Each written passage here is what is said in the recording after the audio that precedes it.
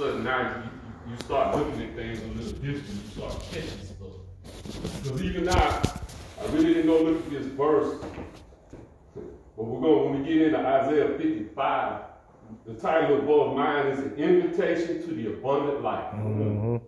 And it just hit me just when I looked at it just now, because I was doing the studying on the later chapters and stuff. It just caught my eye, the abundant life, and we know where we came from. Mm-hmm. We know a foundation that was set in us. You know, Pastor Smith and Dr. Wiggins did a very good job of laying a foundation that now that we've taken and we build upon that foundation, because every time we're reading these scriptures, we're gaining more and more knowledge and understanding of what the true meaning was, trying to go back to the true original intent.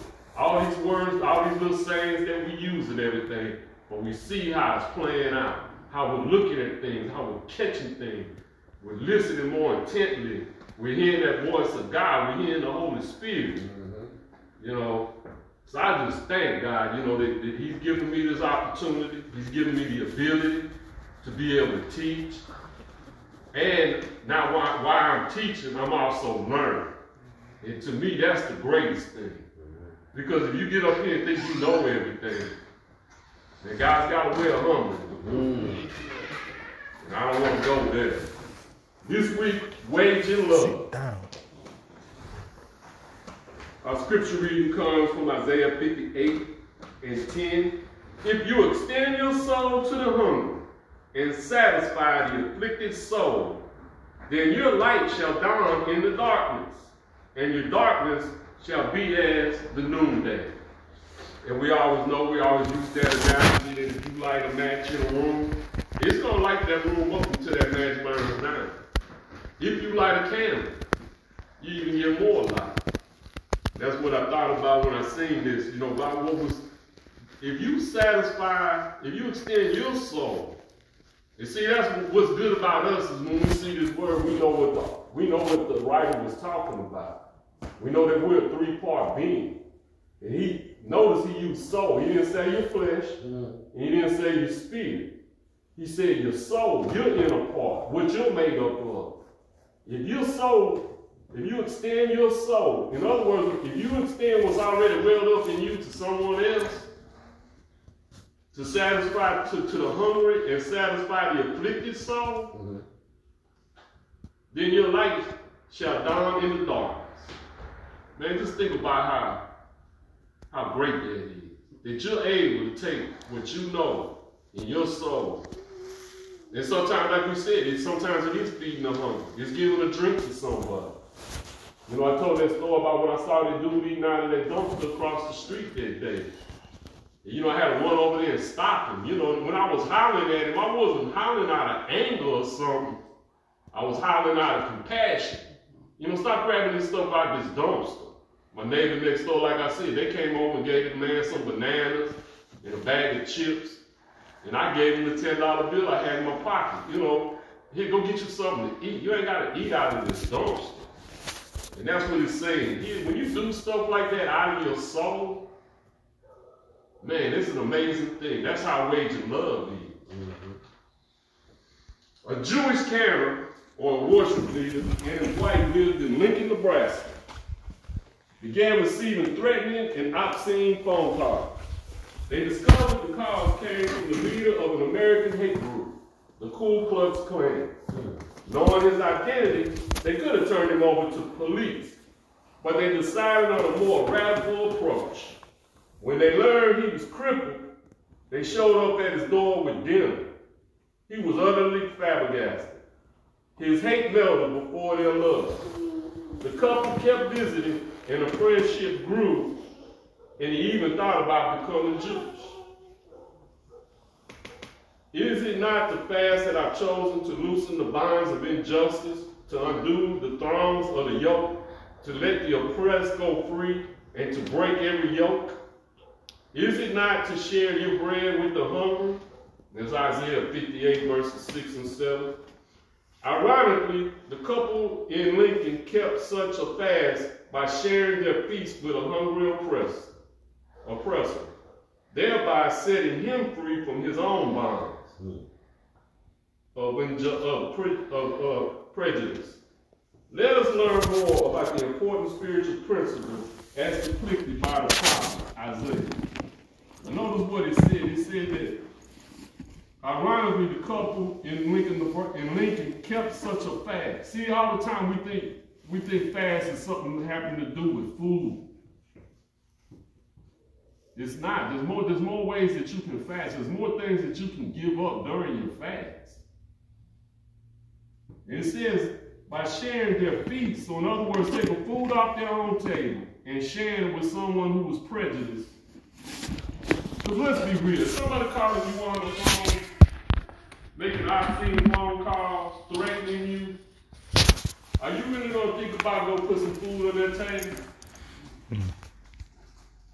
Well, hopefully now that we always use the thing about now that we're being transformed and conformed,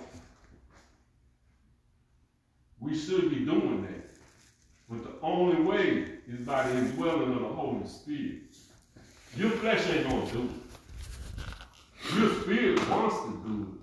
But understand, the spirit needs a physical body in order to carry out the true good. Because remember them pigs? They were spirits. They needed a body. Buy something for free. How? Man, that's what's bad about you on the internet. You got this lesson pulled up. What's the first word before this? My printer cuts off the first one. For free? What do you mean? What's the next line? Read this text. My printer cuts off the first word in every. Read this text. Lo, everyone who thirsts and comes to the water, and you shall have no money. And you that have no money, come buy and eat. What contradiction do you see here? Now, right off the bat, what is it? It says, you who have no money, come buy and eat. Now, that's a pretty big contradiction, man. Because how can you buy something if you have no money? Suppose you took food and stood on the street in a big city, or even in a small city, and announced to the hungry and homeless there, you who have no money, come buy and eat. But how can they buy if they have no money? However, if you add the words as Isaiah did, without money and without price, the point becomes clear. Isaiah appeals to the people to accept forgiveness. Just real quick before I go any farther, somebody, Kerry, you got Isaiah 55 in the New King James? Or Pat, I know you got it too. Somebody in the New King James. Read, it's only 13 verses. Read the whole chapter for me. Isaiah 55? Yeah. Amen. Amen. Ho, everyone that thirsts, come ye to the waters, and ye had no money. Come yet buy and eat. Yea, come. Buy wine and milk without money and without price. Wherefore do you spend money for that which is not bread, and your labor that which satisfies not? Hearken dilightly unto me, and eat ye that which is good, and let your soul delight itself in fatness. Incline your ear, and come unto me. Hear, and your soul shall live. And I will make an everlasting covenant with you, even the sure mercies of David. Behold, I have given him for a witness to the people, a leader and a commander to the people. Behold, thou shalt call a nation that knoweth not, and nations that knew not. These shall run to thee because of the Lord thy God, and for the Holy One of Israel, for he hath glorified thee. Seek ye the Lord, while he may be found. Call ye upon him while he is near. Let the wicked forsake his ways, and the unrighteous man his thoughts, and let him return unto the Lord, and he will have mercies upon him, and to our God, for he will abundantly pardon. For my thoughts are not your thoughts, neither are your ways my ways, said the Lord. For as the heavens are higher than the earth, for are my ways higher than yours, and my thoughts than your thoughts. For as the rain cometh down, and the snow from heaven, and returneth not thither, but watereth the earth, and make it bring forth and bud, that it may give seed to the soil and bread to the ear. So shall my word be that goes forth out my mouth. It shall not return unto me void, but it shall accomplish that which I please, and it shall prosper in the thing whereto I send it. For ye shall go out with joy, and be led forth with peace. The mountains and the hills shall break forth before you are singing, before you into singing. And all the trees of the field shall clap their hands. Instead of the thorns shall come up the fir tree, and instead of the briar shall come up the myrtle tree. And it shall be to the Lord for a name, for an everlasting sign that shall not be cut off. Amen. Who's he talking about? Amen.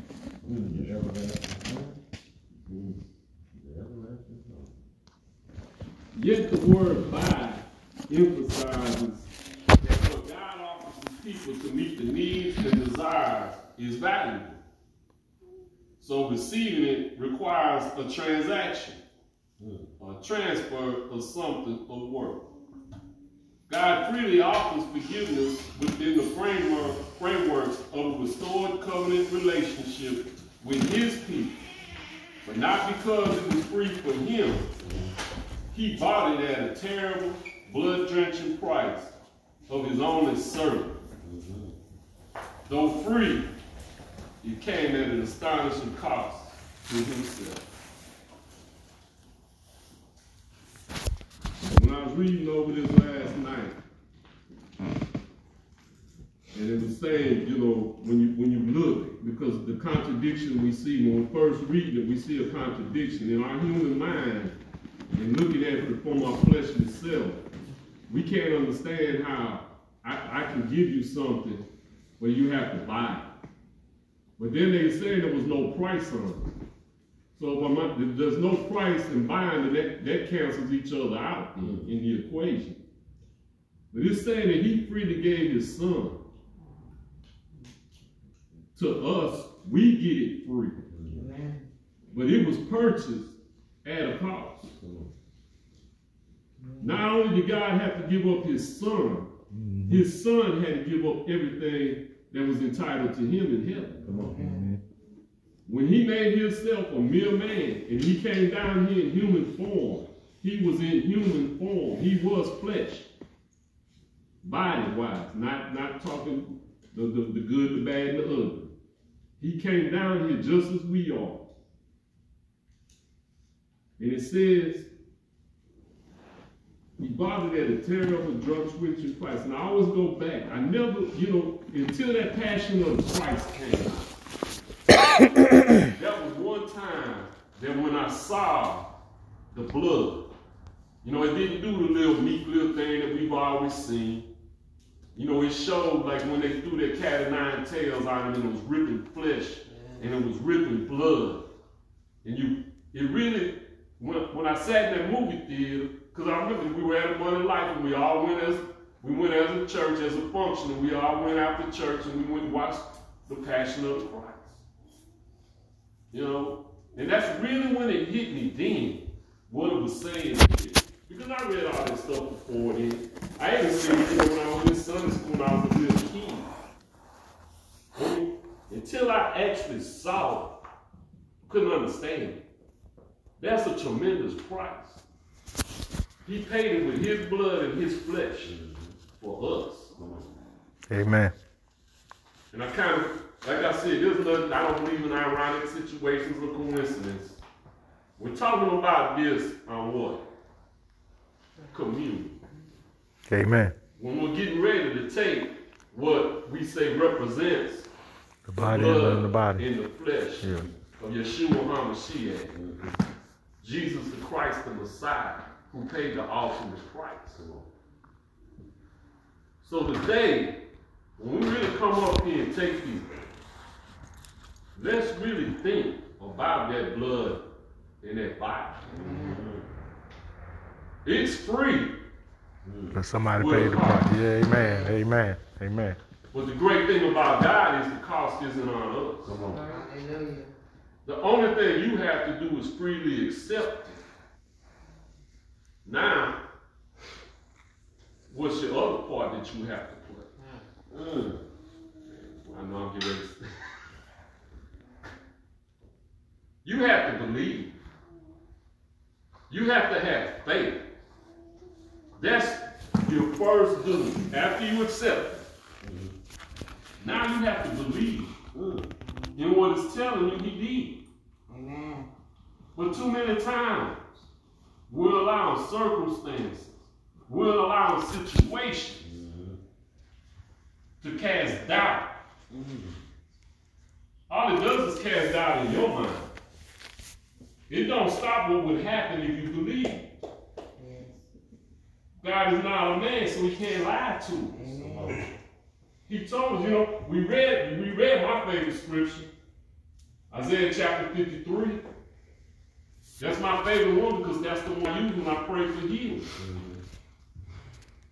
So now here we are, it's free.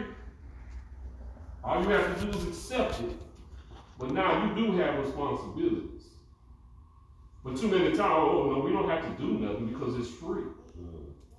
It was free at a cost though. Now, if we calling ourselves Christians or the followers of the way, and we're supposed to come into what's God's greatest will for us? To come into the image and likeness of his son. We should be doing what Jesus did. Isn't that works? Amen. Faith without works is dead. Oh, we don't have to do that. Because this works is solution. No, there is work that we have to do. But the work that we have to do is not for us to become it's not for our righteousness. It's to show that we have trust and we have faith in him. When you pray for somebody and you're praying that they get healed, or you're praying that a situation changes, that's work. Now with work, there's also a reward. It don't get you no closer to God, but it's spreading his word, which you're supposed to be doing. The ultimate mission of the church is to spread God's word. How good has Yeshua been to you? It's simple things, but it's work. See, when we start looking at it, yeah, there are things that we're supposed to do. It's at a cost, but it's free. What was the price of our salvation? Somebody go get 1 Peter 1 and read 18 and 19. Kind of. 18 and 19.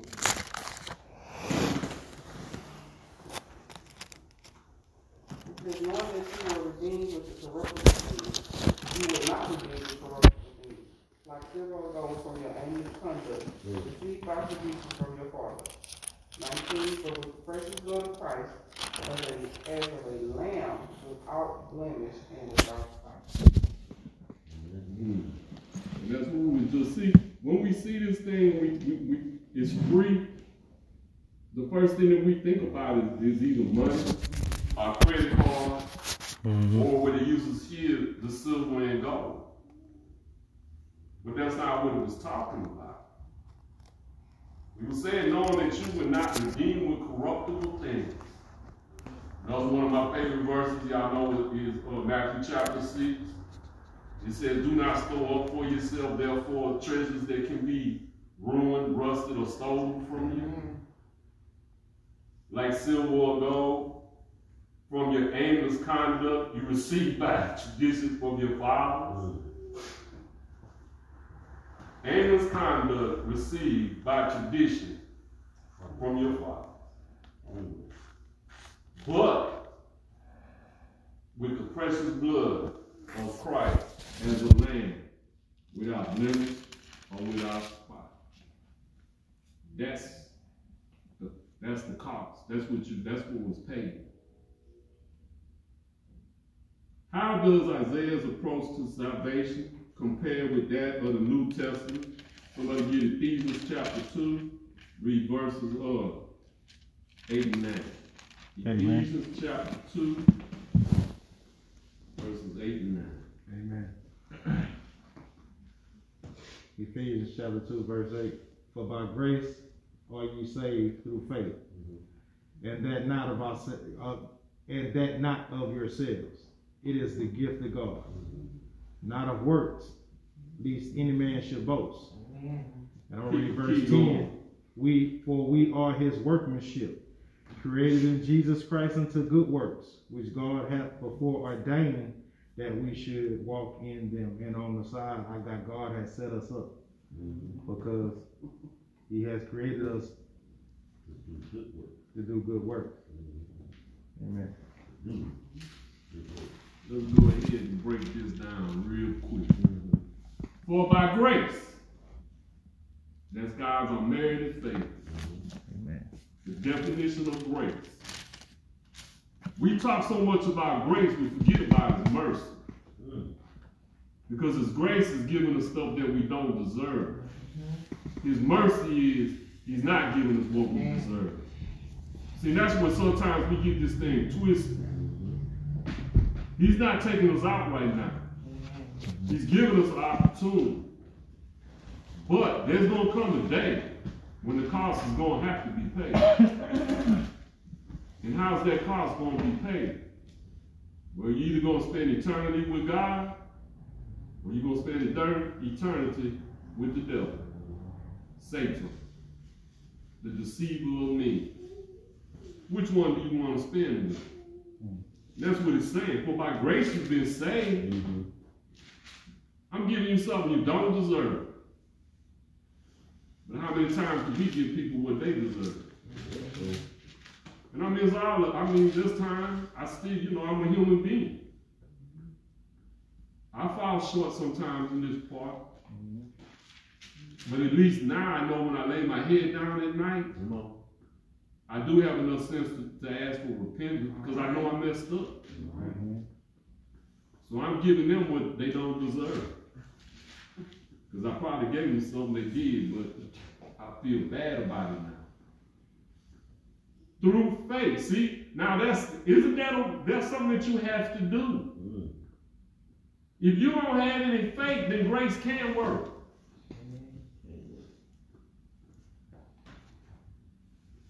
And not of yourself. In other words, you have to have faith in Him. first God the Father, Amen. who sent the God the Son, who then sent the Holy Spirit to take his place to lead you, guide you, and comfort you. It's a gift of God. It's a gift. You can't buy it. No matter how much we try, thinking that all works. See, that's why, when you got to start looking at this stuff and seeing why they say certain things. That's why your works are but filthy rags in front of God. It's not your works. It's the free gift he gives you. Now, when you get that free gift, what do? This is one time when re-gifting is all right.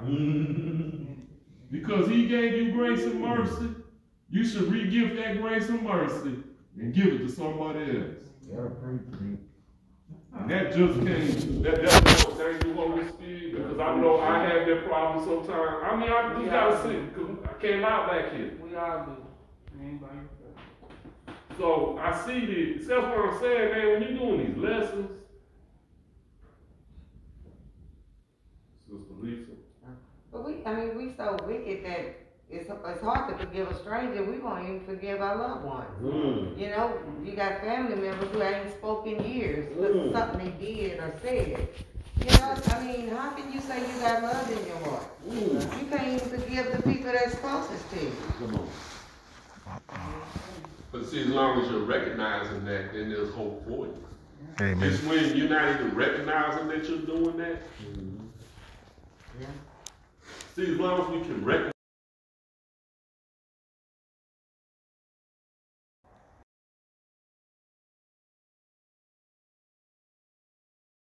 You do something, you have remorse about it after you do it. Not after you get caught. That ain't true remorse. You just mad because you got caught. But if you do something or say something to someone, and then all of a sudden, I really shouldn't have said or done that, That's the Spirit. That's the Holy Spirit working on you, letting you know. Mm-hmm. And man, God ain't pleased with what you need. But now, if you can just do it, and then sometimes you have to be honest too. Then sometimes we might feel the remorse. We just don't say anything. We don't let it out. Inside, we feel bad. At least that's a start. That's step one. Then step two is trying to make the amends. And usually that's the hard part, especially as a man. But we have to start working on it. That's why this lesson is important. It's getting us to see Yeshua in us. Yeshua's got to forgive people for a lot. How much do we really have to forgive a couple of people for?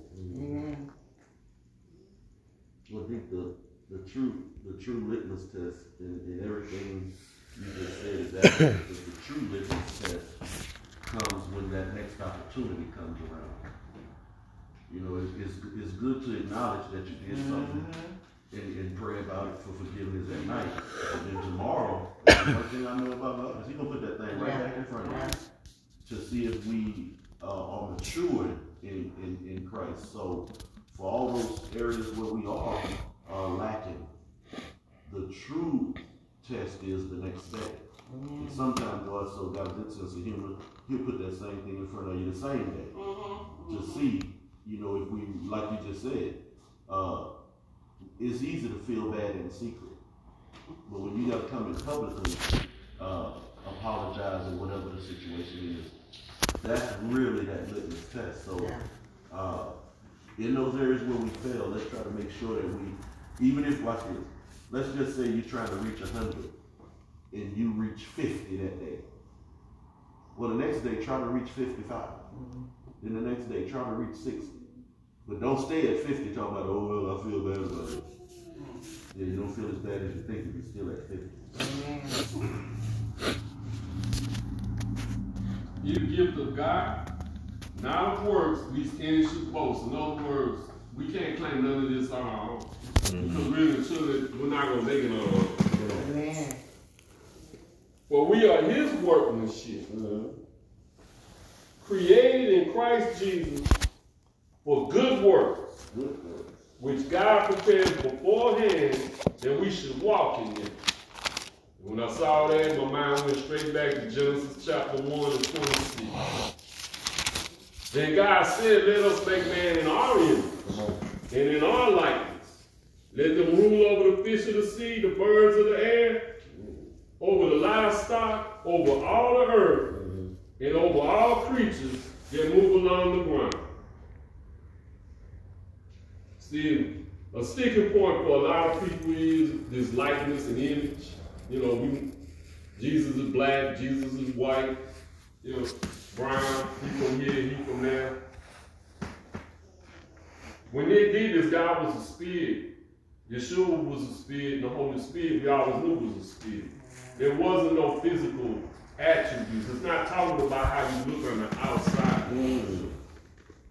Let us make man in our image, in our likeness. What was God's image and likeness?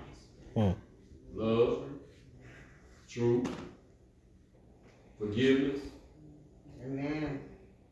teaching. See, because remember now, what was God coming down in the cool of the evening for with Adam and Eve? To walk with them, talk with them. They walked and they talked. Well, what were they walking and talking about? Right. Just like a parent walking his children. Do this. You know, you're teaching your children the whole time. And the best lesson to teach your children is don't let them know you're teaching them a lesson. Just act like y'all just hanging out chilling. I played a whole lot of basketball games, but you know what I was doing the whole time? Teaching. Didn't have much to do with basketball at all. Because, like we always bring up here, we don't know how long the Garden of Eden was. It's like Pastor just pointed out. Okay, he came down in the cool of the evening. So that meant Adam and Eve had a whole day. They did whatever, went through, and then God came down and was talking to them. And like Pastor said, what was more likely? Well, you know, why did you do this? Why did you do that? Or why did you do the plant? Like, cause what was Adam's job? Adam was to take care of the garden. Him and Eve both was to take care of the garden. Well, why did you do this? And why did you do that? And why did you do, you know? They were talking about what they did throughout the day. And probably instructing them on what they should not do. Teaching them, you know, if you do this, you'll receive this. If you do this, you'll receive this. Don't do this, but do this. You know, so giving them that, how to say, the basic instructions for life. In Christ, rather. Because some of the instructions that being given aren't Christ instructions. Well, when you use the whole acronym, it's talking The Bible. The Bible is the instructions of Yeah. read this early. And as long as you're keeping it in that context, yeah. Because we know that's what the Bible does. That's what he's still doing to this day to his people. That's right. He's still doing that. You shouldn't do this, don't do that. That's right. Go here, don't go there. Now all of a sudden, we got the we got the tutor.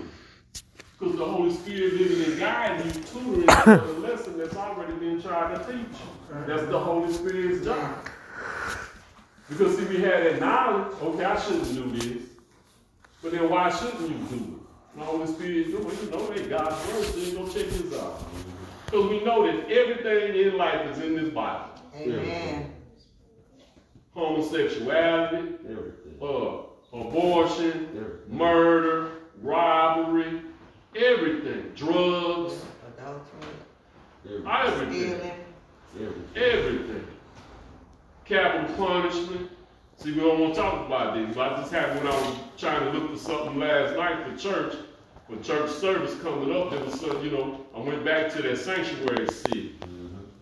Yeah, if you didn't make it to that sanctuary city, guess what? It was capital punishment. There's everything in this Bible, but we read them, we're not taking time to actually seeing what the word is really trying to tell us. Isaiah encapsulates the gospel in the Old Testament, and it is the same as the gospel in the New Testament. Now remember, when we always talk about the book of Isaiah, we call it the Little Bible. And when you start looking at the comparison, you know, it's 66 books. 66 chapters and 66 books. It's kind of broken down into a New Testament and Old Testament. We kind of talked about that last week because like verses 1 through 49, 39. I knew it was a 9. 1 through 39 is the Old Testament. Then when you get to chapter 40 to the end, we start seeing more and more about Christ. You saw it in the beginning, just like our Bible. We see Christ in the Old Testament. You just not catch it. Same with the thing here. You see Christ in the first 39, but now all of a sudden it's slapping you in the face after that, just like the New Testament does, because now Yeshua came. So we see him in the New, you know, we can call it, oh, that's Jesus. That's Yeshua. Same thing when we read in Isaiah. And that's what it's saying. It encapsulates the whole New Testament in the Old Testament. That's really what we're supposed to be doing. Like I said last week, really when you go read most of the quotes from Paul, Peter, James, whoever else, John, all they did was reference back to the Old Testament. But since we're not taking time to look at those little bookmarks or however your Bible does it, it lets you know this verse here was over here. A lot of times they'll italicize the words. Well, when you see, when all of a sudden you see it in red and Jesus is talking, and then all of a sudden you see something italicized, that means he's quoting something from the Old Testament. That's why when you get your Bible, you need to go read the front part to find out what the keys are. Amen. It'll help you a lot in your study. Because like most of the time, the New King James uses a lot of italicized. It'll let you know though. All of them gonna have like maybe an A. And that's why down the middle of almost every Bible down the middle, you're gonna see all these verses. And that's letting you know where you can go back and find that there's reference points to other times that it talks about the same thing. Sometimes it might not be the exact same thing, but it'll be in the context of what they're talking about, and it'll show you where other scriptures are lined up together. There was no old covenant salvation by works to be superseded by a new covenant salvation by grace. There was no old covenant salvation by works to be superseded by a new covenant salvation by grace. But what is the church teaching? Grace, grace, grace. God don't cover you no matter what. See, they gotta work hand in hand. Deacon Carey just quoted the verse, show me faith without works, and I'll show you a work that's dead. That's what Ephesians. Yeah. Ephesians. James. Show me your works. Show me your faith without works. And I'll show you your works. I'll show you a faith that's dead. If you have faith, you should be doing something. Amen. If you have faith, you don't just stand around. It goes back to like they talked about. If you have a light, you don't put it on a bushel barrel where it can be snuffed out. Amen. Because you know what I just thought about just now? What was Grandma had a favorite song was that upon the light. This little light of mine. I always think back to, whenever I hear that song, that's what my first little thought goes. That used to be Sister Helen's favorite song. Deacon Carey. Well, it's funny that you say that. Well, I said the faith without works is dead, because the song that says, we fall down, but we get up. So in your flesh, you gonna make some mistakes. But your faith then is to tell you, stop struggling with this thing, get back up on your feet and get back at it. If your faith's strong enough, you're not gonna wallow in your pity. You're gonna get back up and you're gonna dust yourself off like that song says, and you're gonna try to like what's the word? Hamatea. We missing the say it again. Hamateos, missing the mark. That's sin. And we learning about in Sabbath school about what's that word? We was the arrows in the quiver. But it's a word that's been used in on Wednesday nights we've been using. I can't think of it right now, but the whole point is get back on your feet. Your faith. If you got strong faith, yeah, you may have an area where you're struggling in and you might have tripped up, but get back and try again. Keep trying. Just keep trying. Just keep trying. That's right.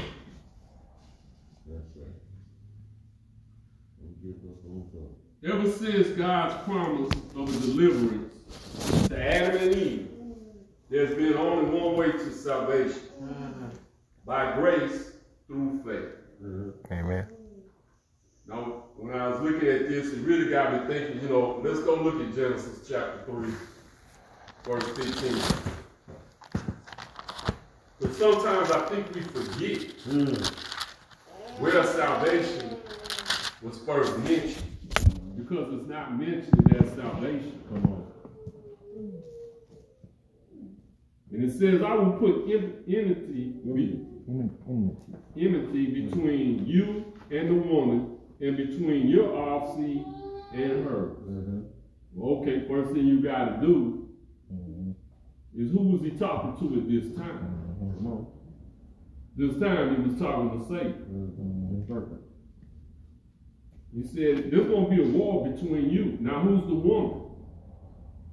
The woman is the church. Between your offspring and hers. So in other words, there's some devil offspring, and there's some of Christ's offspring. See, too many times we want to take that as it just means the third of the angels that went out. No, there's people that worship the devil. Amen. Yeah. There are people out there, just like we're supposed to be sowing seeds of God's love and God's word. Well, the flip side is, there are some people out there that's spreading seeds of evil, hatred, destruction.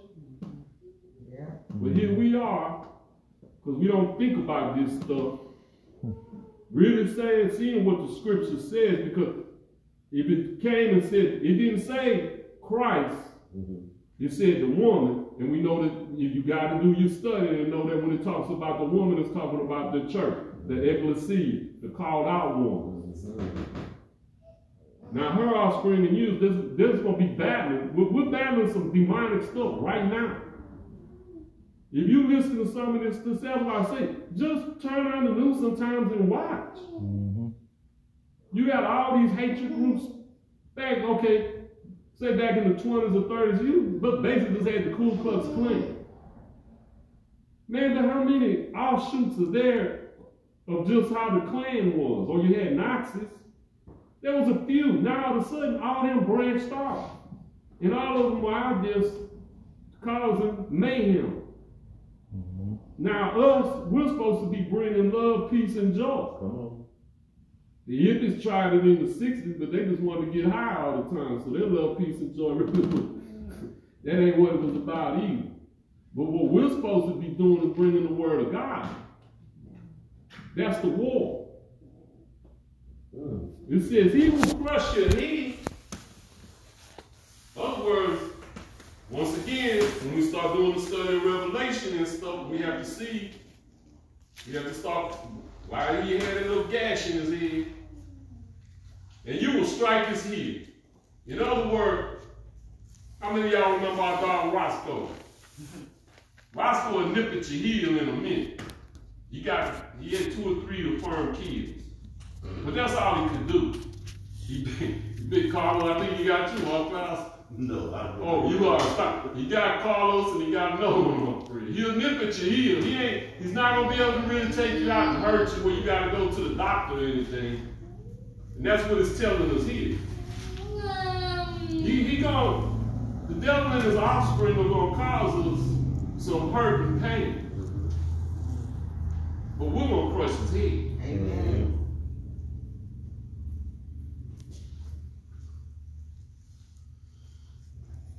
From the ancient Gilgamesh, who did heroic exploits in vain search for eternal life, to modern actors who believe in reincarnation, people have tried all kinds of routes to salvation, but all are fruitless.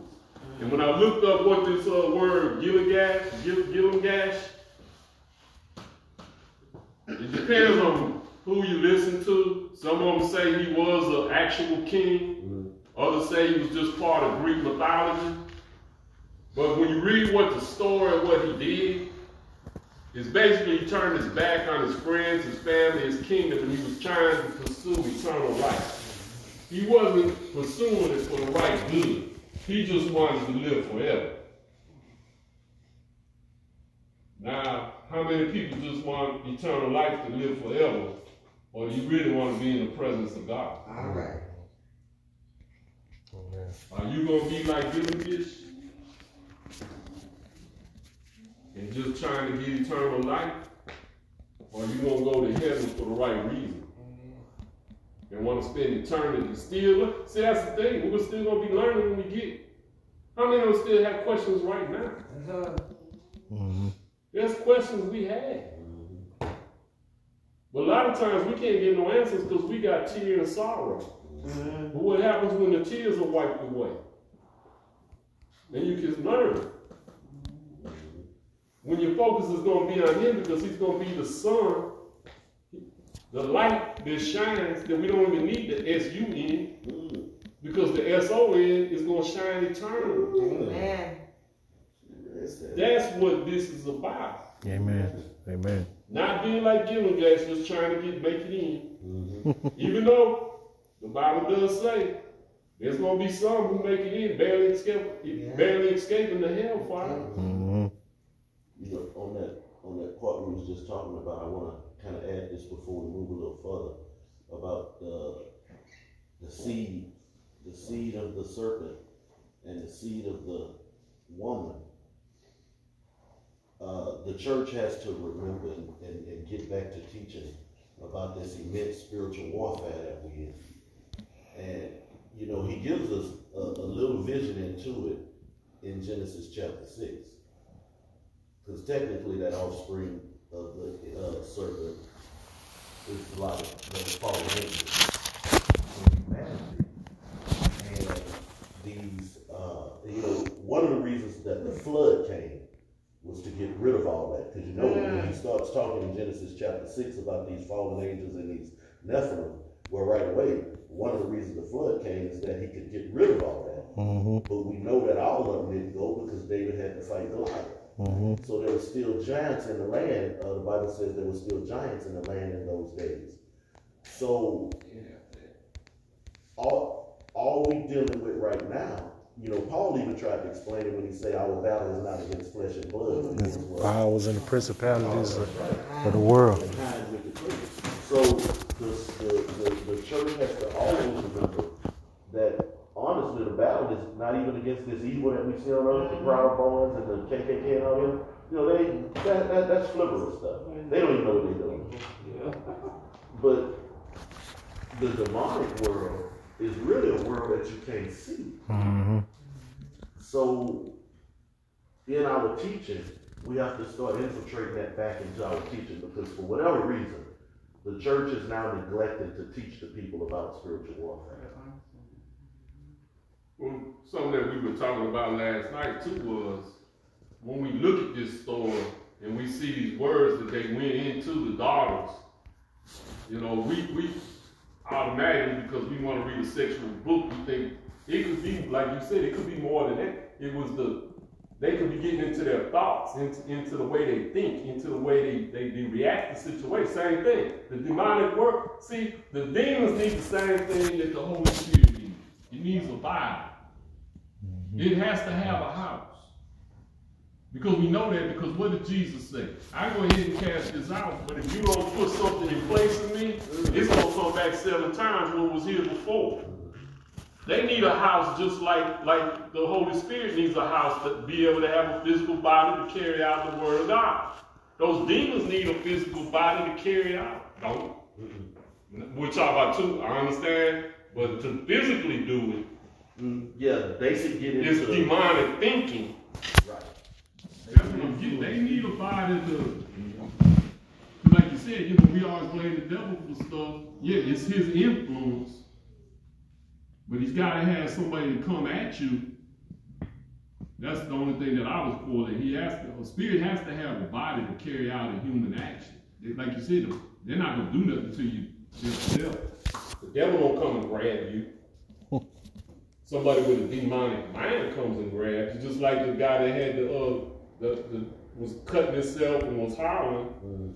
He was threatening people, carrying out. That's why everybody was scared of him. That was the point I was trying to pull. Except when we come to that part, it's not only that. Yeah. It works hand in hand. They can get into people, but when we kind of just break down what Paul said, it's against spiritual wickedness in high places. So the demonic forces that's on earth, just like the angel thing. We've been talking a lot about the angels going and reporting to God and doing this and that and that. Well, those angels don't need a physical body. They're angelic by themselves. And they're part of the spirit world. It's such a vast array of them.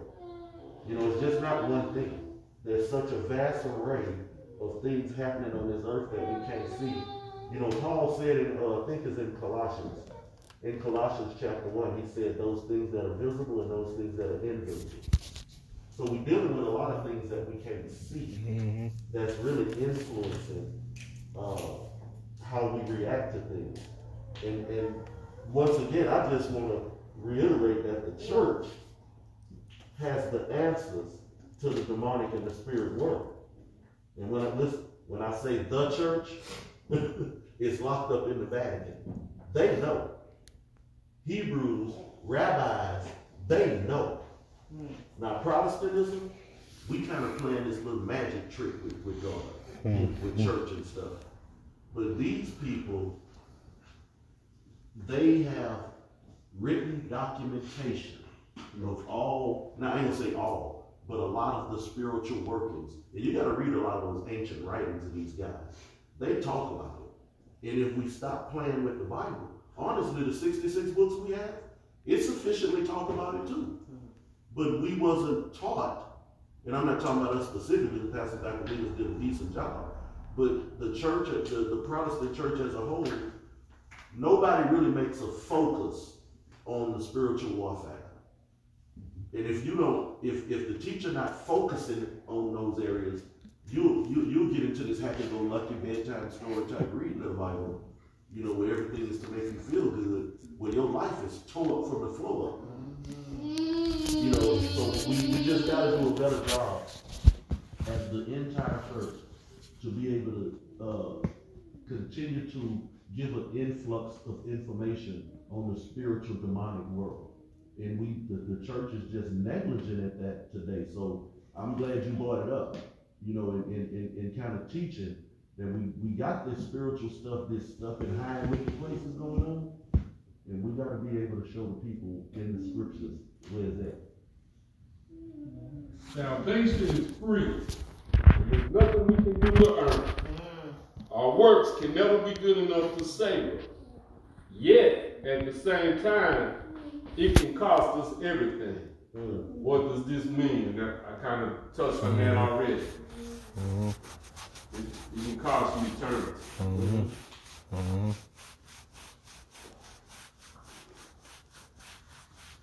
High thoughts and ways. What does God say his thoughts and ways are higher than ours? Oh no, why does God say his thoughts and ways are higher than ours? As the heavens are higher than the earth, what do you think this means?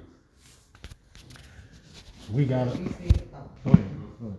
That we can see the temporal, we see what's in front of us. We make these plans, we have these desires, we want these outcomes, and you know, God, that's how they say, if you want to make him laugh, tell him your plans. You know, we just see the surface of things, the circumstance of things, the hard part of things. We don't see what God sees. Amen.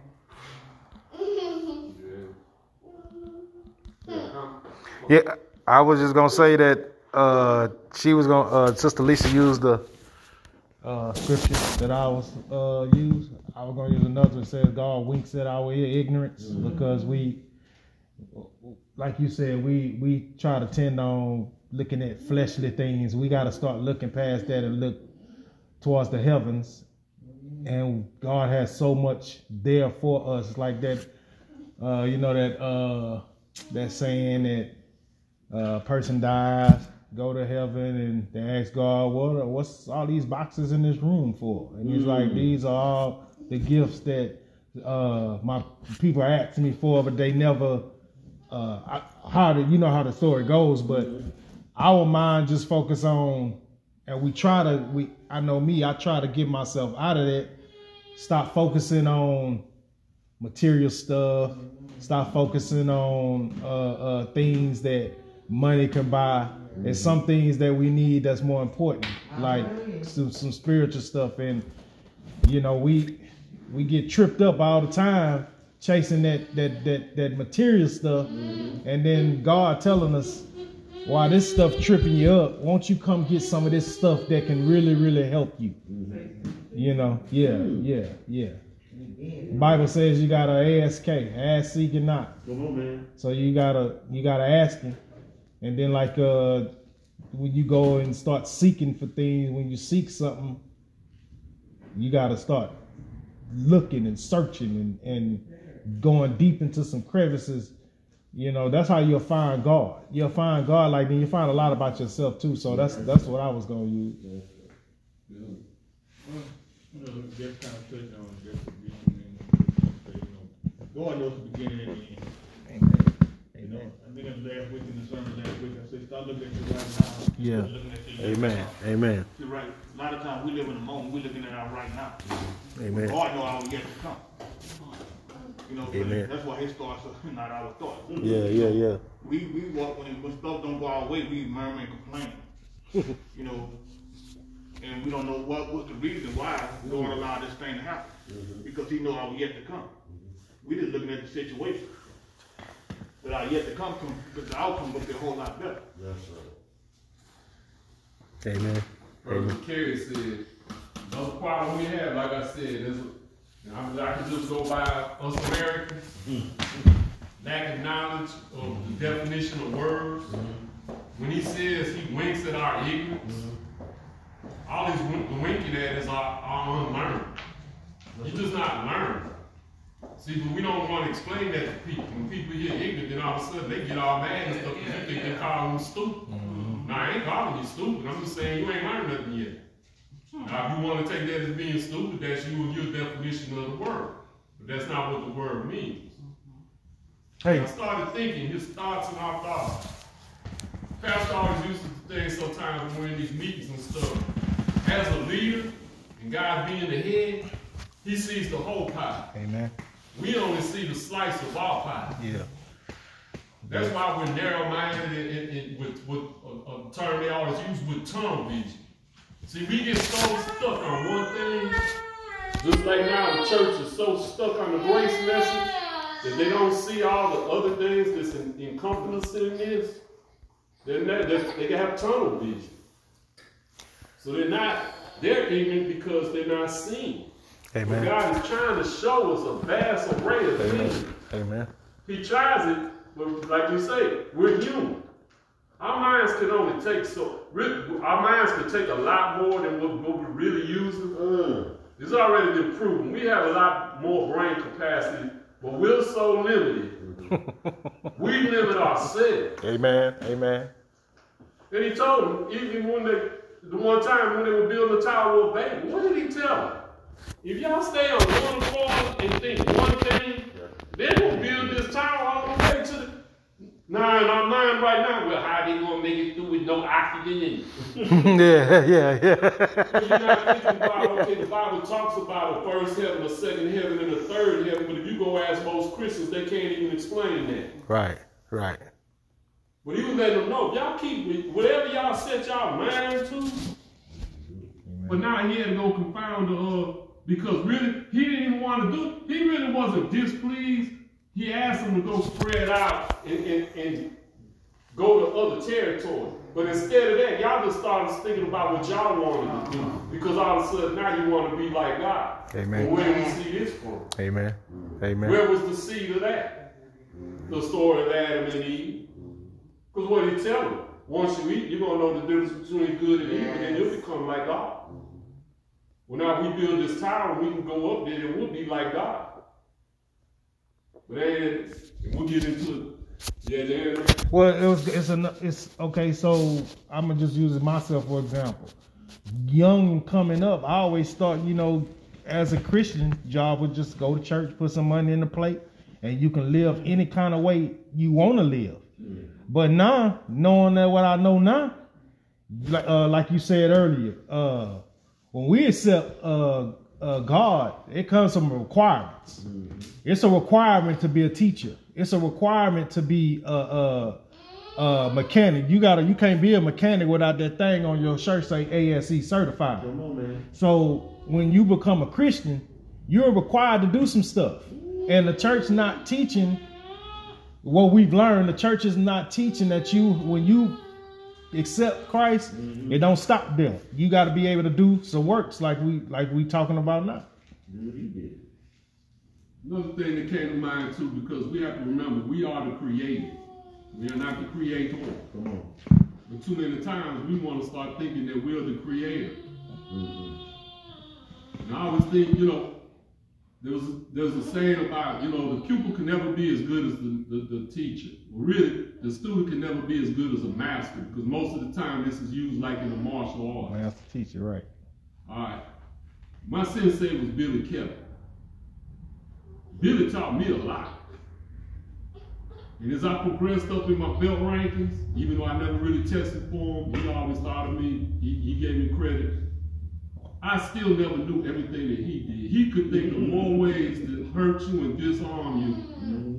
And although I have some, I don't have as many as the master. But guess what? There was times that he taught me more than he taught the other students. So he taught me a couple more things than he taught some of these other people. Because we used to work out together on the weekends, just me and him. And he'll show me things. That's what God's doing.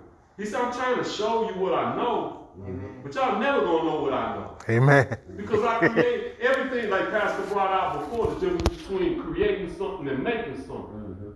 Y'all can make a lot of stuff.